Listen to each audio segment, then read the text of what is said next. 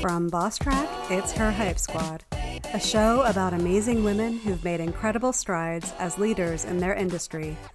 They're here to support you in your leadership growth, to encourage you and hype you up as part of your Hype Squad. Hello everyone, Michelle Harris here, welcoming you back to another episode that's sure to add a few tools to your leadership toolkit. In this episode of Her Hype Squad with Boss Track, I have the pleasure of bringing you insights from Elizabeth McCalley, the CEO of StartStack. Today's conversation covers quite a bit, from the art of professional resilience to the often underestimated power of intuition. We also talk about the profound significance of time and handling no-win situations. But it's not all business. We also venture into raising chickens and culinary experimentation. And before we jump into our conversation, let me set the stage with a little bit of information about Elizabeth. As the CEO and founder of StartStack, Elizabeth is a results-driven executive enabling strategy and go-to-market for early-stage companies. She is AI native and excels in developing new markets through use of emerging technologies. She brings extensive experience in nascent markets, industry solution development, marketing, partnerships, and alliances. Elizabeth has a passion for developing new markets and is on a mission to broadly enable entrepreneurship through a new business design. StartStack is founded for the founders. If you enjoyed my conversation with Elizabeth, be sure to subscribe to our channel and help more people find us by sharing this episode with others or by leaving a review. Or subscribe to our weekly newsletter filled with things we found that we're excited about and were inspired by, along with valuable leadership advice to watch, listen to, or read. It's a little bit of joy for your inbox each Monday. You can subscribe at www.thebosstrack.com/weeklyjoy. Now, without further delay, here's my conversation with Elizabeth McCalley. Hi, Elizabeth. Thank you so much for joining us on Her Hype Squad with Boss Track. We're excited, or I'm excited, to talk to you today and ready to get into our conversation. Yeah, Michelle, thank you so much for having me on your show. I would love for you to start out the conversation by giving the audience a little bit of an idea of who you are in your own words. I think about myself, I call myself a dreamer, thinker, and tinkerer. I've been in the technology industry as a non-technical business leader for, 20 years. I live in the Dallas-Fort Worth area, very close to the airport by design. Personally, I'm a mom. I've got a daughter in art school, and I have a son in high school who wants to go to cooking school. So I have kids who are creatives. I like to garden, spend time outside. I raise chickens. I think I'm a master hobbyist as well. So like to try a little bit of everything. And I think I've also done that throughout my career. So I'm really excited to talk to you. Thank you for that intro. I've seen quite a few videos of chickens lately on my Instagram feed, so it's been very interesting. Are you involved in recording your chickens at all, or is it more just a... No, the backyard chicken culture, I think, is fully taken off. I think I've been doing this for about 10 years, and I am a member of the Backyard Chicken Forum because sometimes, if there's one of them gets sick, or I had one got attacked by a hawk, actually. Her name's Lucky Chicken. And I actually did take her to the vet to get about 20 stitches on the back of her neck. I'm surprised she lived, but she's about 8 years old now. So yeah, I've learned a lot about animal care just by tapping into this network of people who love raising chickens. It's an interesting little hobby I have. Yeah, it's so interesting. I mean, not that we want to talk about chickens the whole time, but they do have a unique personality. I never realized they had. They do. They're very interesting creatures. They know their names. They'll hang out. They're very tame. And it's getting the security right around your chicken coop is really important because they're very susceptible to predators. So, we've learned along the way as well, but it's not as difficult as raising bees. So I tried to do that one year, and my bees absconded, and they said, we're out of here. This is not a great place to live. They had gotten attacked by ants. And so raising bees is very, very difficult. So I'll try that again at some point, but I've got a lot going on right now. Yeah. Well, I know what we talked a little while ago about resilience and moving through excuse me, moving through changes in our lives. And we talk about that as the seasons of change. And you had provided a great description of what that means to you. And I'd love for you to share that with the audience, just to give them a little background on our discussion, kind of as a setup. Yeah, I think we talk about these big words, resilience and growth, and they're just master words that have this well of meaning. It means different things for different people. But when I think about seasons of change as it respects to career, we have this stuff we go through in our life. There's weddings and babies and divorces and caregiving. And even when people don't make those kinds of family decisions, there's friends and relationships, all the things that we go through in our life throughout our career. And those events, call them, are really different for everybody. But those are things that we manage through, and two, while we're also managing our careers. Mm-hmm. And so I think that having an intentional conversation about, seasons of life and career as they intersect, I think is really important, because having babies and getting married is all fun and cute. But going through a divorce is not. Mm-hmm. Being a caregiver is not really something people want to talk about openly as their career persona, even kind of going through incredibly difficult situations in work, where you might be in a highly toxic political environment, or you're working on a project that you absolutely know will fail, and also at the same time doing whatever it is you're doing in your life personally, and then managing those boundaries appropriately. This kind of stuff is really hard, and it's not a lot. There's not a lot of resources out there for people who haven't been through these big life experiences before, and they really, frankly, don't know what to do. So I think it's important to have a community with a lot of openness about these really challenging topics. So, there's a way to think about it and process it and plan and figure out how to get through it and how to do these things that are complicated on their own. And you mix in career, and it becomes, I think, really difficult for people sometimes. Yeah. Would you mind sharing maybe a change that you went through in life, or that had an impact on your career in either a positive or a negative way? A personal change? Or personal or career, whatever, as you just defined, Yeah. it changes. I think when my mom passed away, that was a really interesting experience. And it was interesting for a couple of ways. I had been selected to be part of IBM's corporate service corps. And so this opportunity was an incredible opportunity. There's, this design was, they select teams go to pre-emerging markets, everybody from a different country going to a different country, small teams, about 10 people or less. Mm. And you apply. At the time they had this program, and people applied. It was highly competitive.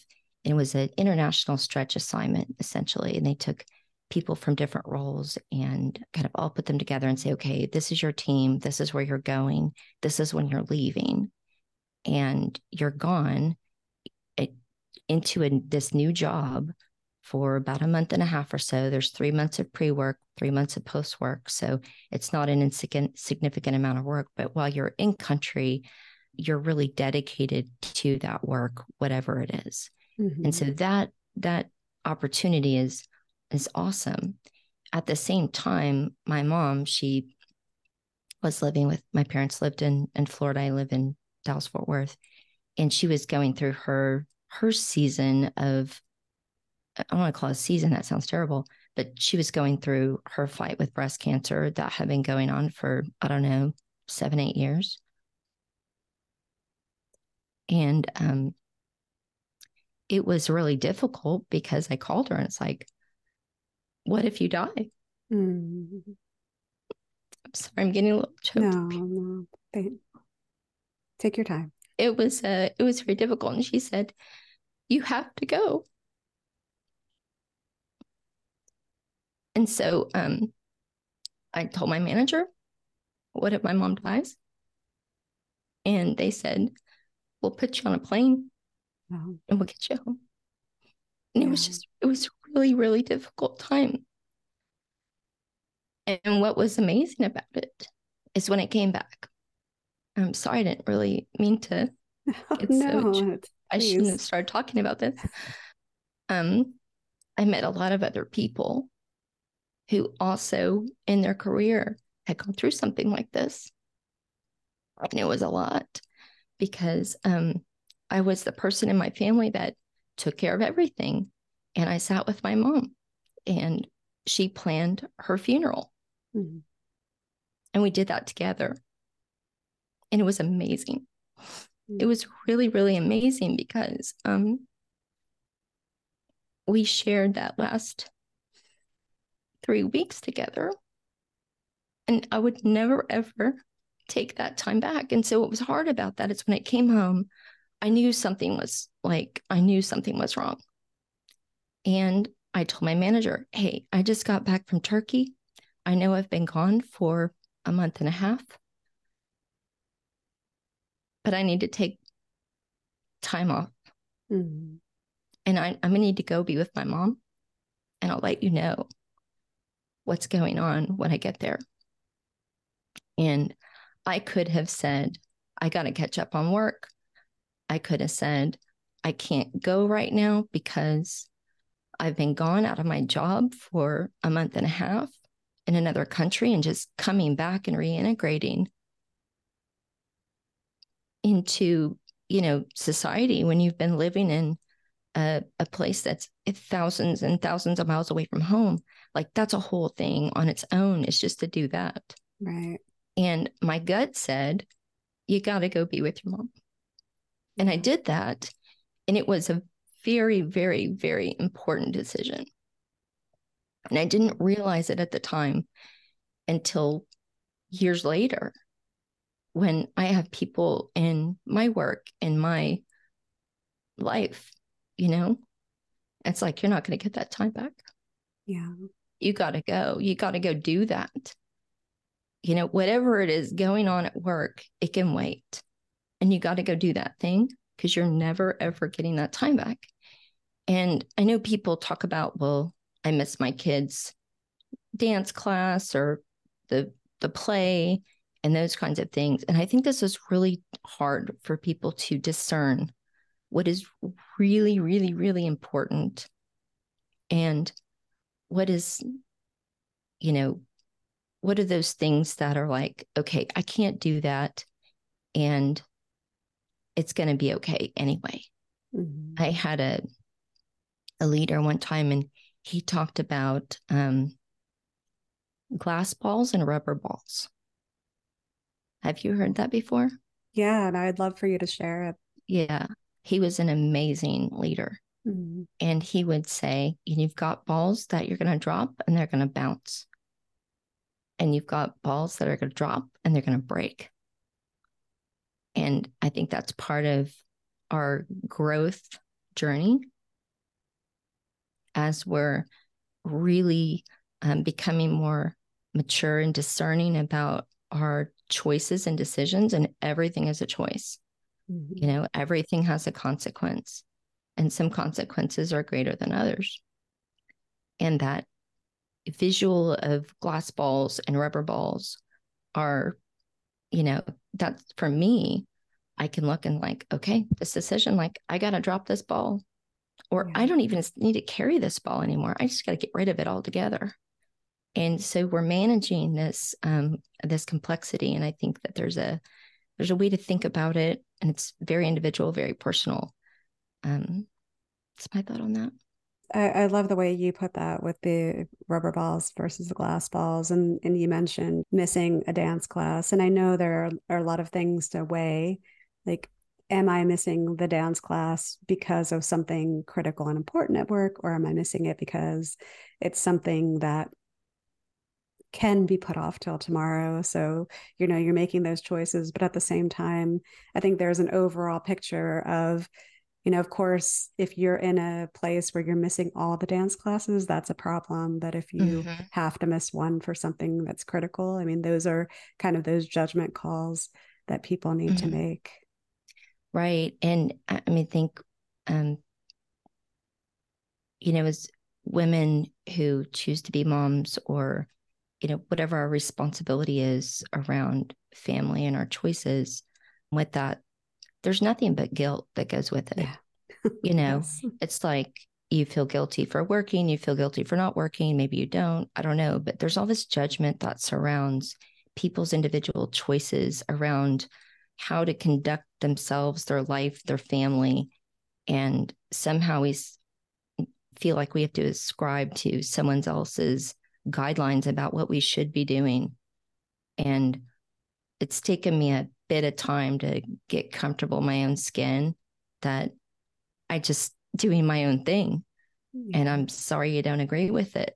And I'm sorry you think I should be doing something else. And yes, I absolutely am the mom that's going to forget the PTA shirt for whatever for the bus trip. But I guarantee I know the mom who does think about that. And I have a relationship with that person, call them, say, hey, like I dropped the ball on this. Can you help me out? Mm-hmm. So, like, I think this guilt thing around what we should be doing versus what we are doing, you gotta let go of that because we just can't put energy that way. It doesn't serve us well. Yeah, I so agree with that, and I wish that's like one thing we could just push through the microphone or the speakers where people are listening to really take that to heart and to use that philosophy and apply it to your career and life earlier rather than later, Yeah. because it is so true. It's like you really do end up coming to that conclusion later in your career and life, but it would be Mm-hmm. so helpful to have that mentality early on, I think, for our mental well-being and for our success. Yeah. I think social media is, I think it puts a lot of pressure on people. And so we talk Mm-hmm. about, they used to say like, keep your eyes on your own paper, Yeah. right? And I think social media, it's very easy to look at someone else's career path or journey or whatever it is they're doing and to not really fully understand that it's unhelpful for us to compare our own journey with someone else's. Mm. It's like, you should be a director at this point, and you should be a VP at this point, and why aren't you setting your sights on being a CEO or whatever? It's like everybody has their own journey. And I think it's really easy for people to compare what they should be doing compared to what everyone else is doing. And there is lots of things that we don't know about other people. Yeah. And it's just good to keep your eyes on your own paper. Yeah, it's so true. I think I spoke with somebody recently about, you might think that the grass is greener, but it actually might be astroturf. So I love how she put that. So can I ask you, when you came back and asked or said, I need to take this time, have you had people ask you, or could you offer maybe some advice for people that are a little scared to have a conversation like that with their boss, how to approach that conversation? Yeah, I think it really depends on what it's about. Hmm. I remember my daughter's 20. I can't believe that. She's 20. But I distinctly remember dropping her off at daycare, 6 weeks old, and crying all the way to work. Yeah. That felt awful. And at the time, 20 years ago, the policy was if you had a normal birth, you're back to work in 6 weeks. Mm-hmm. And I think there was family medical leave, but I don't know. I can't remember what it was like then, but I just think about now when people take an entire year off or 6 months off or whatever. And I think, wow, that's just, I can't even remember what that would have been like because I don't think that was a choice for me at the time. And so the point of that is, you know, knowing the environment, hopefully there's good relationships with your leadership team and those kinds of things, but companies have different cultures. Mm-hmm. And that's, I think, what makes it hard to sort of ascribe some standard for how to handle something, because I've worked in incredible environments where there's a lot of support for working moms and going through some of the life events that I've been through, where it's a people first type of culture. And I've also worked in environments that is not about people at all. It's about pretty much beating the snot out of people to get things done. And we're not really all that happy about having people at all. So, I mean, it really, I think you've got to read the room. It's the point of all that. Read the room and then figure out what is it that you really need. Yeah. Because taking time that feels maybe a bit like a luxury, maybe I don't need that much time, but then maybe I really do. And if I really do, then what are my options as an employee to be able to take the time that I really do need? And I've seen people that have gone through very difficult personal circumstances where family medical leave was absolutely important. And they took that time to go take care of what they needed to do. They came back considering that sometimes, depending on the circumstance that someone's going through, it's better to take that time and to have that space than to bring all that to work. Yeah. Because that can be very devastating for people. And so if there's a fear about having a conversation about asking for time or whatever, and consider that if you don't, and you bring the baggage to work from whatever's going on personally, that can have very detrimental negative effects to your career and relationships. Yeah. Yeah, I can imagine it's kind of like going into a negotiation. You kind of know what your must-haves and what you can flex on when you go into the conversation. But the important thing is to actually be brave enough to have the conversation if you've determined that that's what you need, because you never know, and it might not be exactly the outcome that you want, but it might turn out to be a situation that is manageable for you and still helps you both sides get to where they need to be.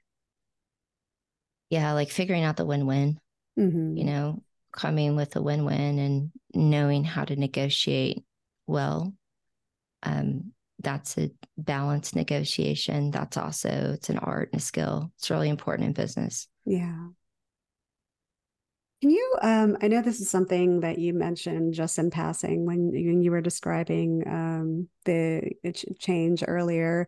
You mentioned being on a project that you knew wasn't going to be successful. And it caught my ear because, I mean, I've been in that such situation before. I know a lot of people have been in that situation.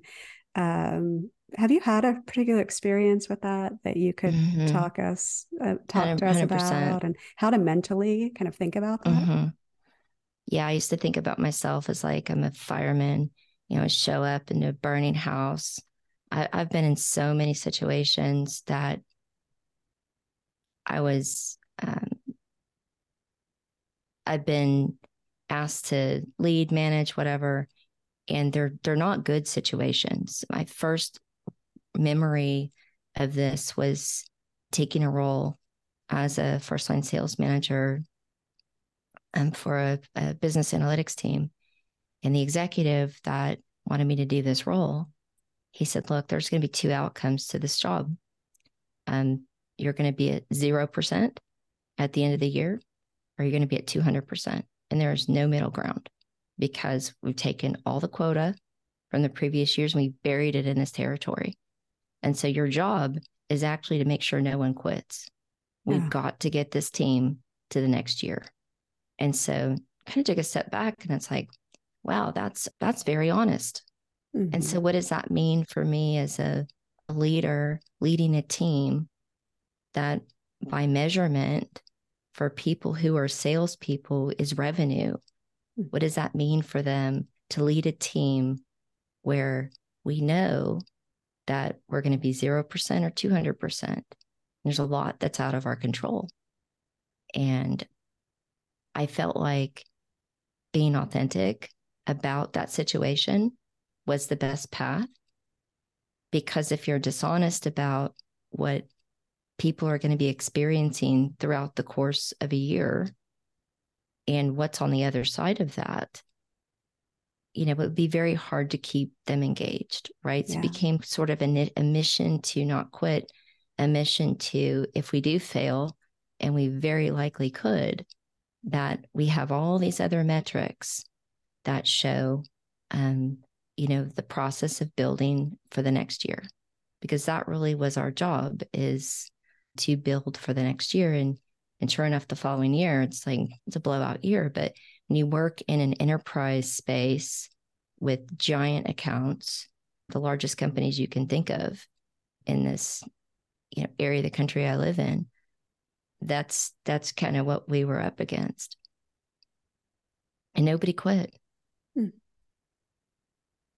How did you have any issues with maintaining your own sense of well-being and your own sense of success through that? Did you go through any kind of roller coaster of failure versus success in that journey? Not really. Okay. Because I like the challenge. I like the risk. Mm-hmm. I'm always taking risk. It's something that I love taking in throughout my career is risk. I'm a creator. I've started up business units within large companies. It's what I do. So, if someone puts me in a job keeping the lights on, I'm bored in 5 minutes. That's not for me. Yeah. I'm a builder. I like to build new things. I like to work in spaces that don't exist yet. I like to invent things. That's just part of my fabric. So with that goes risk, and with that goes the understanding that you might fail. But what is failure really? It's something that we kind of assign a title to without critically examining what did we learn, mm-hmm. and how do we take that learning to the next place? Because I don't really think about it as failing. I think about it as harvesting knowledge for the next adventure. That's always the way I think about it. So, and that could be something as small as a contract and an account. It could be something like a whole job or a territory. It could be a company. So, when something comes to a close, I like to do an exercise where it's what did I learn? What do I think the other person learned?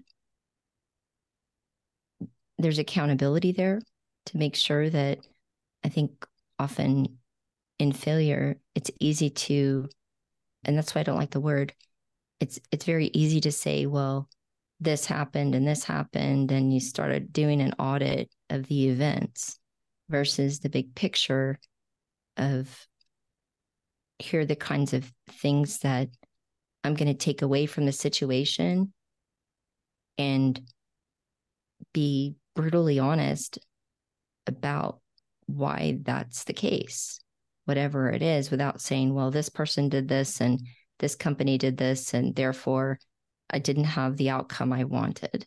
I don't mm-hmm. really go through my inventory that way. Yeah, I appreciate that. I've seen a lot more articles and conversations about failure in a positive way. And I think it's so important because it's just a part of life. And I was thinking when you said about taking that inventory of what was good and where maybe were the challenges. Kim Scott, in her book Radical Candor, I know Mm. like she talked about in her company where in their weekly meetings, they would actually have that as part of their team meeting, that they would have somebody or have people talk about what their failures were. And then I don't know, I can't remember if there was a vote, but then they got, this special award or stuffed animal that they carried till the next week. And then, but they made it a team building event to talk about their Mm. failures. And I think the more that you can make that a normal thing then and have people, because I think an innovation in business requires creativity and risk taking. And I know like earlier on in your career it's kind of hard to make those judgment calls, but it's so important to develop that skill, I think, as early in your Yeah. career as you can. I also, as you're talking about this, part of me is thinking that putting people on the spot, making them talk about something maybe they don't want to talk about or not ready to talk about, kind of blurs the line between work and a psychology session. So I think a lot of these HR programs or maybe work well in small environments or whatever, but I think that there's a lot of programs that maybe it was a good idea and implementing it everywhere is probably a terrible idea. Yeah. Making people really uncomfortable about talking about things they just don't want to. And not everyone's an extrovert. A lot of people are ambiverts or introverts or, you've got to, I think, also respect people's way of work and way of being. Yeah. And I No, think yeah. work environments are notorious for violating people's beings and how they want to be. Mm-hmm. No, I appreciate you brought that nuance up. Yes, it's very important to respect people and where they're at and they're comfortable, their ability to be comfortable in that situation. I would hope anybody implementing that would, allow people to choose to talk about something versus Yeah. making people feel bad for not sharing. Like, Yeah. yeah, there is a little bit of a balance there. Yeah. I think you can talk about corporate America all day long around the programs that shouldn't exist. That's so true. That is very true. I would like to talk to you about the other side of the equation of failure, and maybe it's not the exact opposite, but success. Mm-hmm. And have you always looked at success in the same way, or earlier in your career, did you look at it a certain way, and how has that evolved as you've reached where you're at? And I think that's tough. Hmm. I think that's a really hard question. I think the failure question is easier to think about than the success question. Because this goes back to like metrics, corporate metrics, right? So, and everybody's got metrics for what they're supposed to be doing in their specific job or whatever. And so you might be hitting all the metrics and feel miserable Mm-hmm. and not know why. And so success, it's important to calibrate if you can. And I think it's harder to do earlier in your career than later. That success isn't about the metrics of your job. Mm-hmm. Success is about, what I think it's about, is what am I learning? What am I doing that makes me happy or makes other people successful? Like this is one I like. I like Mm-hmm. if you make everyone around you successful, you always be successful. So it's the culture of giving, the culture of sharing, the culture of, um, inviting doors to open because you're a giver. So success, I think, as we've defined it in, I'm hitting these metrics and I'm doing these things and I got this award and I went on this trip and these kinds of things, kind of baked into our culture, and it makes perfect sense why. But I think to ascribe your success to awards and those kinds of things can get people off track later in life.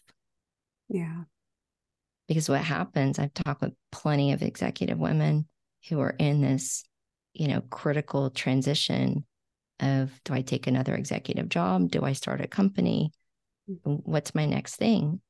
And they might have a complete wall of trophies and be totally unhappy and not know why. And I'm sure you've spoken with people like that too. It's like, wow, you've been so successful. Why are you so unhappy? This doesn't even make sense. And I think this goes back to success is about alignment with your value system.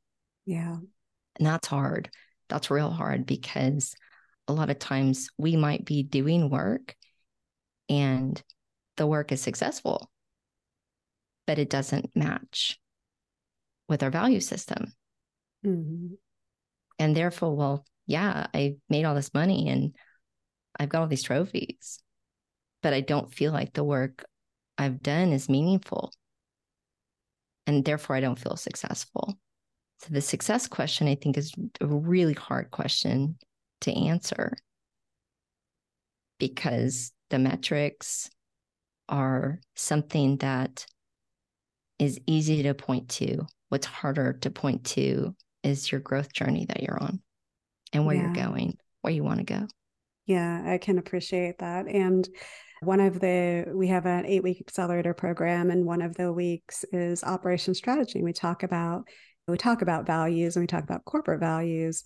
But at the same time, I think it's so important for everybody to set their own values. Like, what do I believe is core to my feeling of success in life and who I want to be as a person?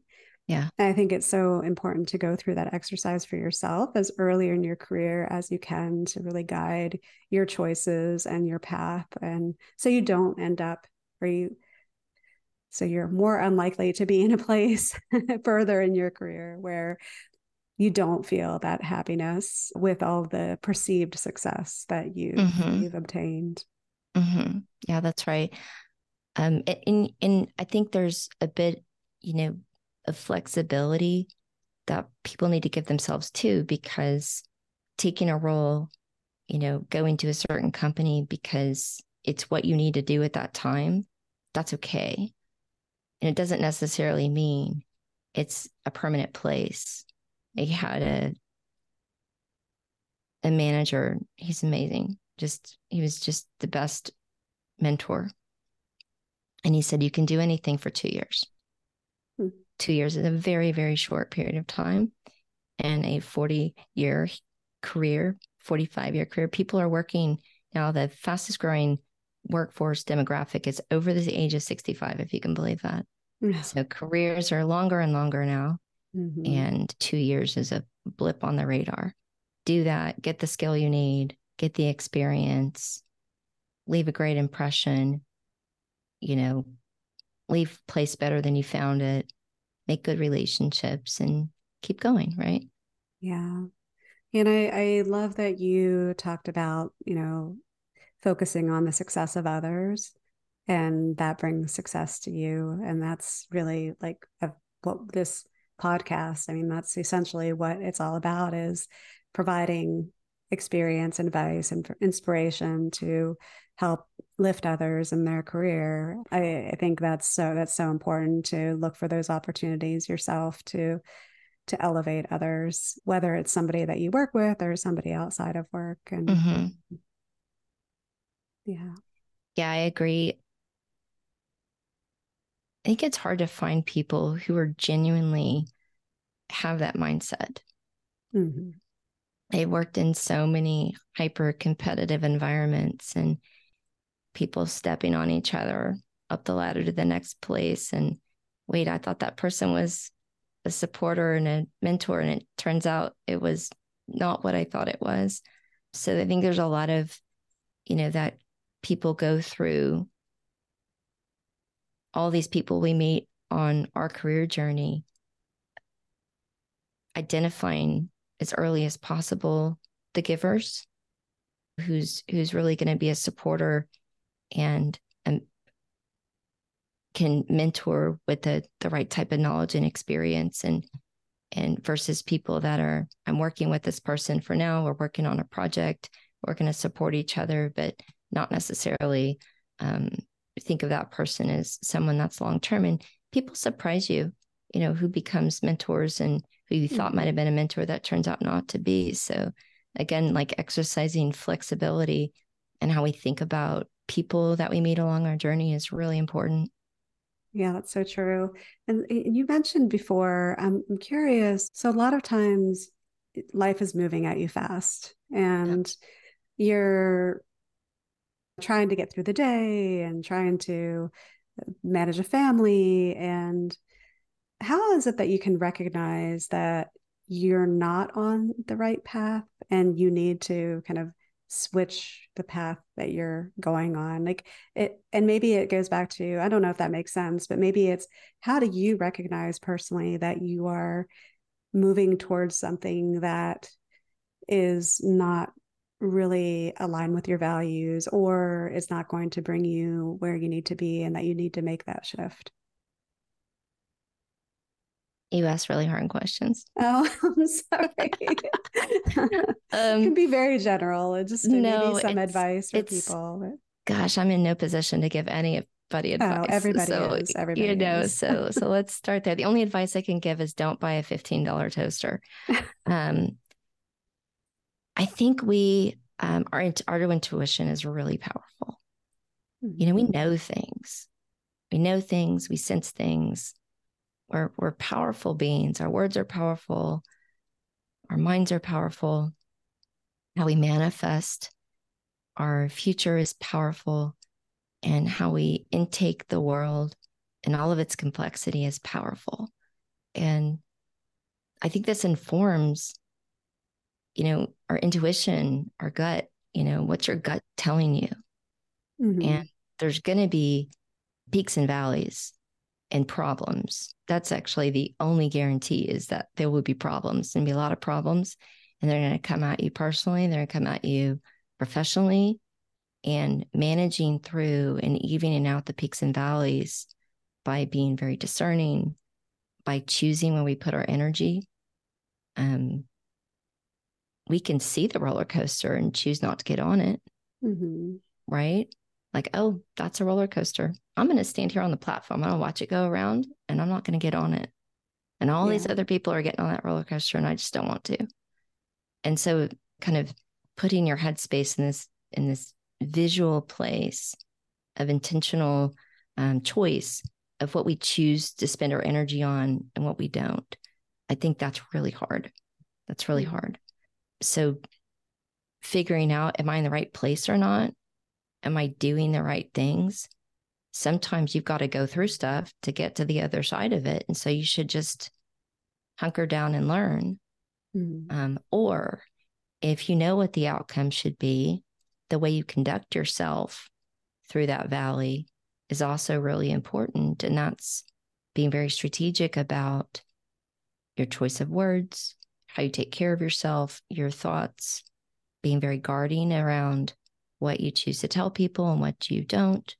So, figuring out if you're in the right place or the wrong place, one, like, what's your intuition telling you about where you are? And then if you know you need to stay and you know what the outcome you want looks like, how do you do that in a way that is graceful? Mm-hmm. How do you do that in a way where you're going to learn something and again, take that to the next place? Yeah. So that was a great answer. Thank you. And I imagine making that space, one of the things for various reasons, including something like this, I tell people, is to make sure you have time blocked on your calendar every day to have just thinking time and allow yourself to ask yourself questions about where you're at. It could be related to work or personal, but if you don't give yourself that time and space, you don't know if you're on the right journey or not. And that time really gives you the opportunity to ask the questions that you just kind of talked about, and identifying if you're on the right path or if you need to make a change. Yeah. And going back to like keeping your eyes on your own paper, um, there's no right path. Mm. There's no right path. Right. It's the path that is, one's own journey of growth and letting go and finding your own wisdom. And then doing that in a way where you're not really, I guess, grading yourself around where should I be and what should I be doing and all that, because that can be a lot of energy wasted. It's good to plan for sure, but then having a lot of rigidity around, well, this wasn't part of my plan. The only thing that is guaranteed is that there will be disruption. And so making sure that you've got the space to be flexible about, well, that didn't work out how I had planned. And so I'm going to go to the next place and I'm going to do a new thing. And I'm going to take all this knowledge with me. I'm going to start again. So I think we were talking a little bit about, where should I be? You should be where you are. You should bloom where you're planted. Yeah.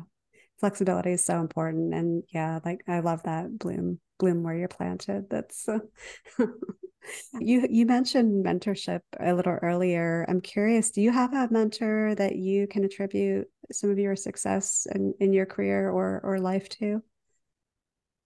Yeah, I've had a lot of mentors. I've been really lucky.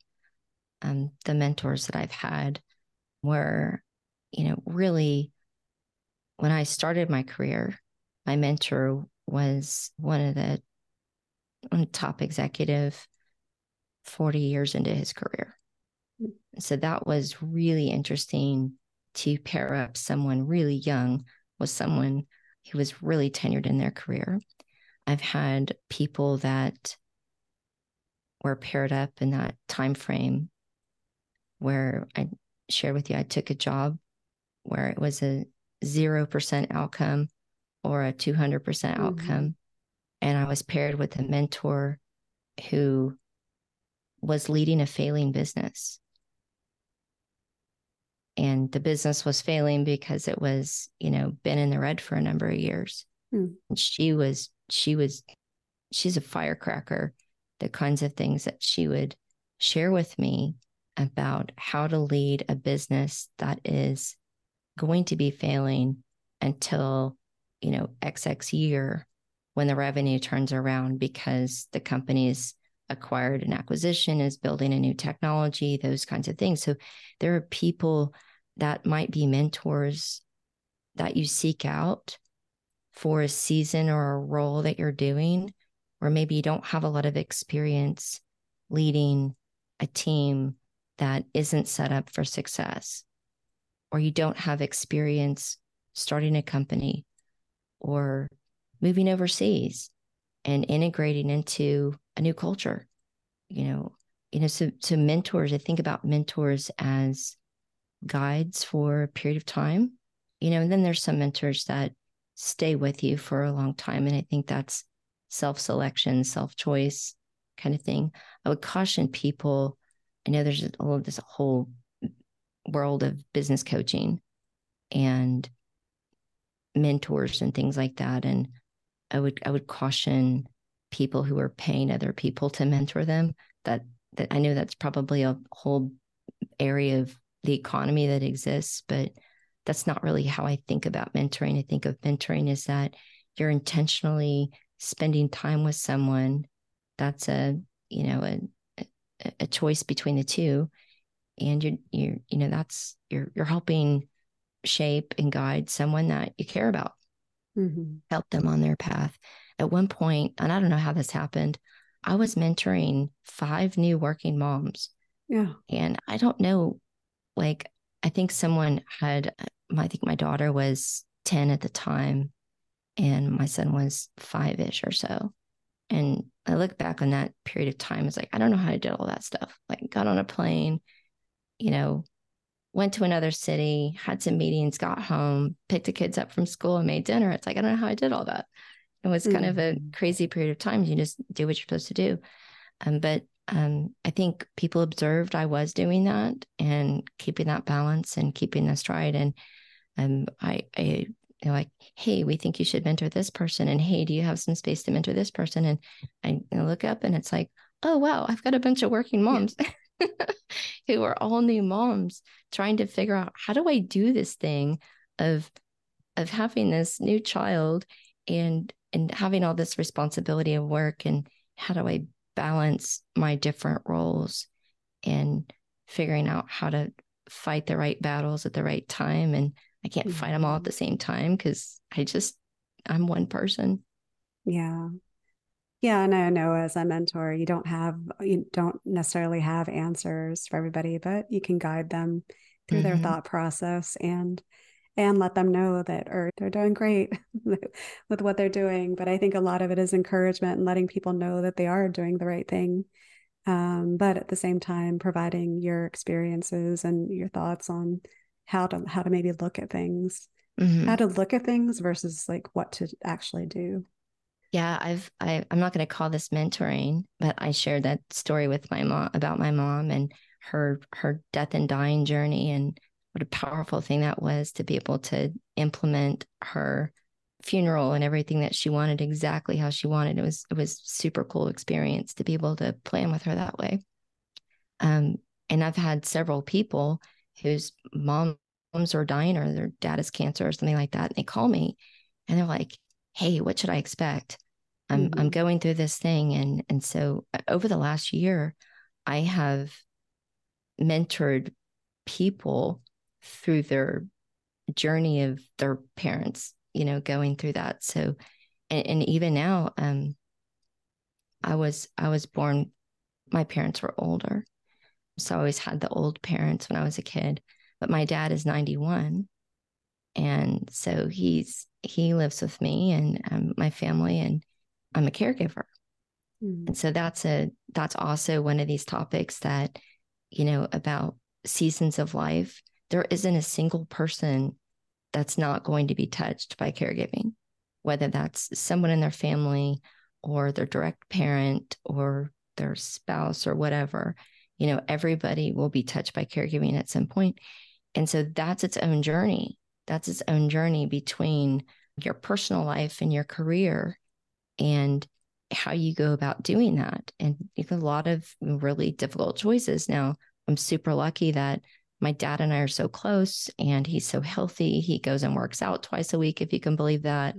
We had his birthday party in the metaverse this past summer. Oh, wow. So we have really fun times and experiences together. So it's a really fun relationship. But I know for a lot of people, it's much more difficult. So, finding mentors who have been through these things, not necessarily people at work, but people in your life that can be mentors. We tend to think about mentors in only the work context, mentors that are maybe have gone through something similar, who maybe are not part of your career life. That's always a good choice too. Yeah, that's so true. That's so true. I want to be respectful of your time. I know we're at time. Do you have a few more minutes? I could ask you a few more questions. Yeah, I do. Maybe I do. shorter. Okay. I do. So we talked a little bit about this from a higher level, but are there specific things that you do on a daily basis that you feel like you have to do to maintain your own mental or personal well-being? Drinking coffee is really important. I have my coffee ritual in the morning. So I had to think about this. Like, what do I do day to day? Yeah, so I have my morning routine that I like. My best deep thinking time is early. And I've learned that if I'm waking up and I've got energy, even if it's 4 a.m. or whatever, that's kind of my signal. Okay, go and do that deep work, because I think there's so many distractions throughout the day. We have that energy to sprint a little bit. I tend to be more introverted. I work from home. I like it. It's nice and quiet.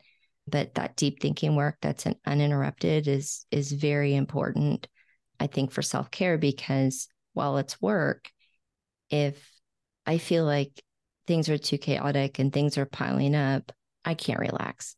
So that's one of the things, is to kind of listen to, what you need. And, again, back to flexibility, be flexible about what you need to take care of yourself. Now, for me, that looks like I got to have my house in order, figuratively speaking, or I get really stressed about I've got too many things to do and I feel disorganized. Some of the other things, being outside, and um, but that's recharging for me. And on the weekends, I love to cook. I cook pretty much all weekend, getting everything ready. I cook big and I freeze, and I try to figure out how to cut steps. And I podcast at the same time. Like, I've got my podcast I like to listen to. And so that's my kind of getting back to the center, is taking care of my family and, um, doing something that I really enjoy. Do you have a favorite cuisine that you cook, or do you try anything, or not necessarily anything, but do you like to explore? Yeah, of course I do. Yes. So I had Indian food for the first time 10 years ago. Hmm. And I was in Chicago. My husband took me there, and he had a business meeting the next day. And so I went right back to that place. It was so good.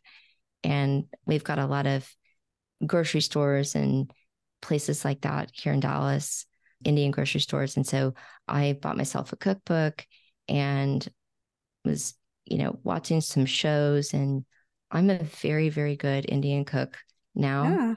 Yeah. It's taken me a number of years to like really know my way around and be able to not use recipes. So that's my Oh, wow. kind of my standard, to like, I just know how to make things. And so I'm from an Italian family. And so my go-to is always Italian, but I like to smoke meats and I do all kinds of stuff. And, Hmm. why not brisket raviolis? Of course we should make those.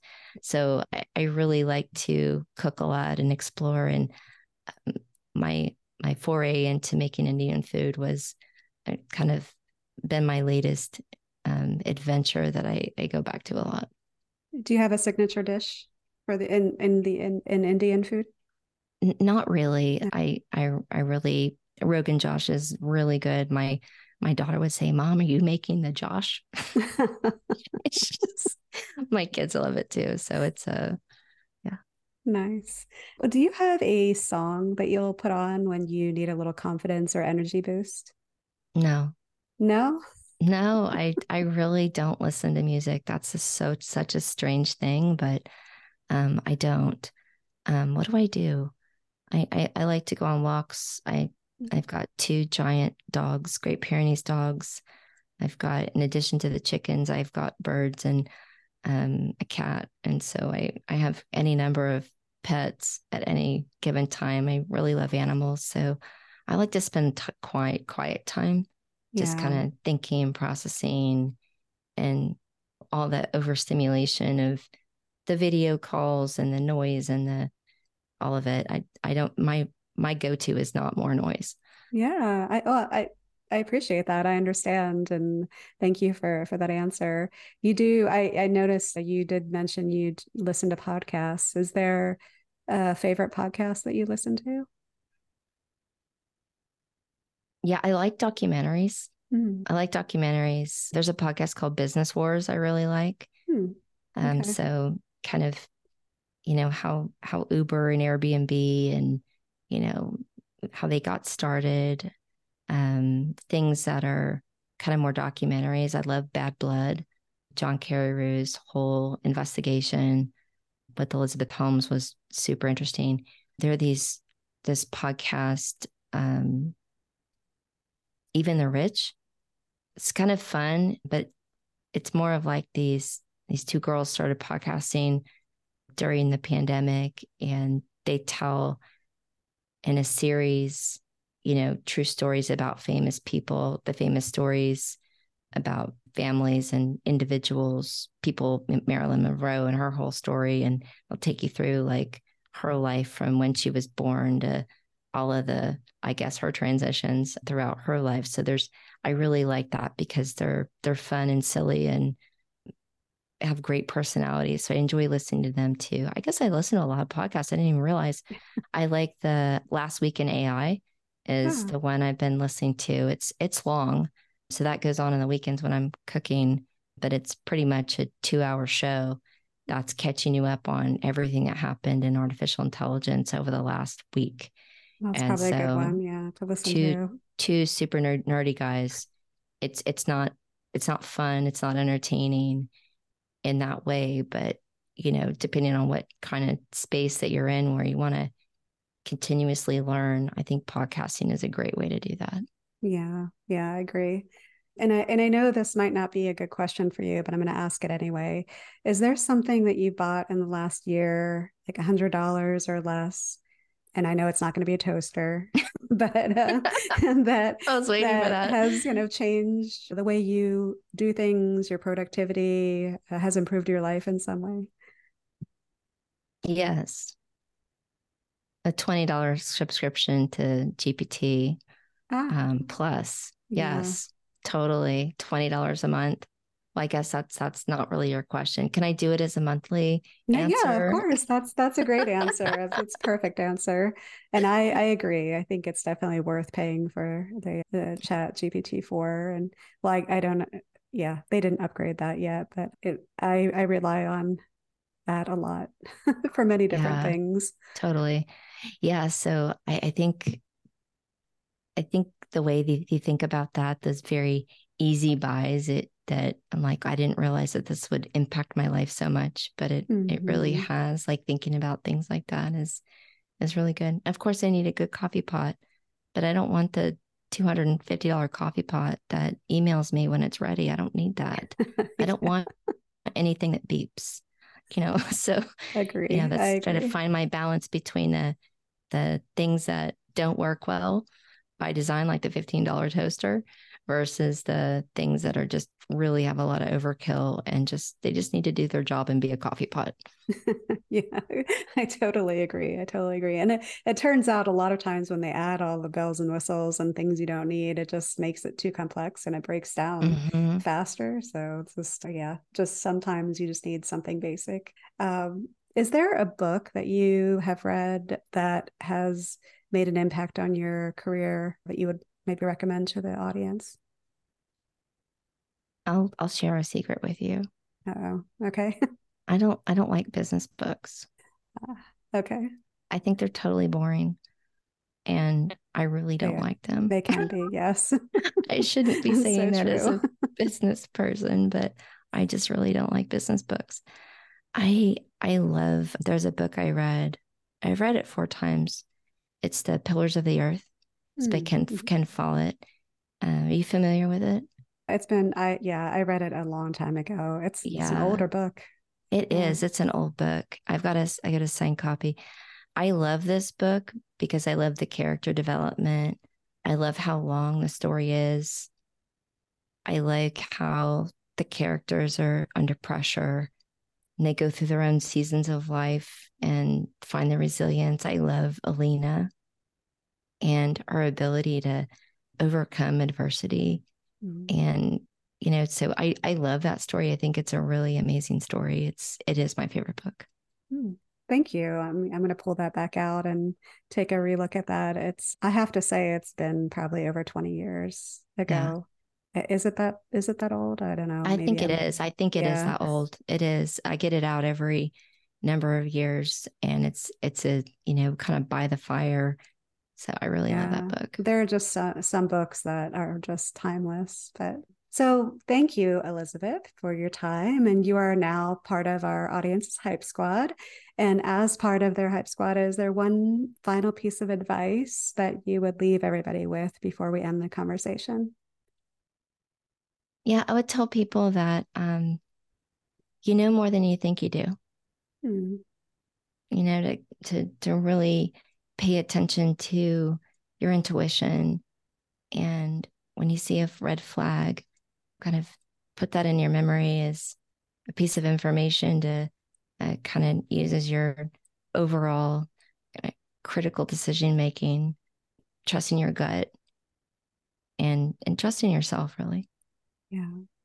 I totally agree. So it was great words of advice to end our conversation on. And if anybody wants to reach out to you or find you on social media, by email, is there a good place they can find you? What one, is it okay to look you up? And if so, what's the best way? LinkedIn is the best way to find me. If I'm there, my company's there. I do a lot of writing and publishing, a lot of papers and around the area of work that I do, which is revenue. I've been a go-to-market accelerator. That's an AI first company. So I'm really exploring the edges of the emerging tech that's out there and how it applies to us in our work. Yeah. All very important stuff that I think everybody should be aware of and be looking at. So, well, thank you, Elizabeth, again. I really appreciate your time and for sharing everything that you've shared and your vulnerability. It was very insightful and I think very helpful to the people listening. So appreciate everything. Thank you so much, Michelle. It's been great. Yeah, we'll talk with you soon. Have a great day. All right, bye. Bye. Hi, everyone. This is Michelle again. If you enjoyed this conversation, hit subscribe so you don't miss out on our weekly episodes. And if you're really feeling it, please leave a review. We'd love to have your support. You can also subscribe to our weekly newsletter where we share things we're excited about, things we found funny or inspiring, and must-read leadership videos and articles we came across that week. You can subscribe by going to www.thebosstrack.com/weekly joy. That's www.thebosstrack.com/weekly joy. Drop in your email and you'll get the very next one. Thanks for listening.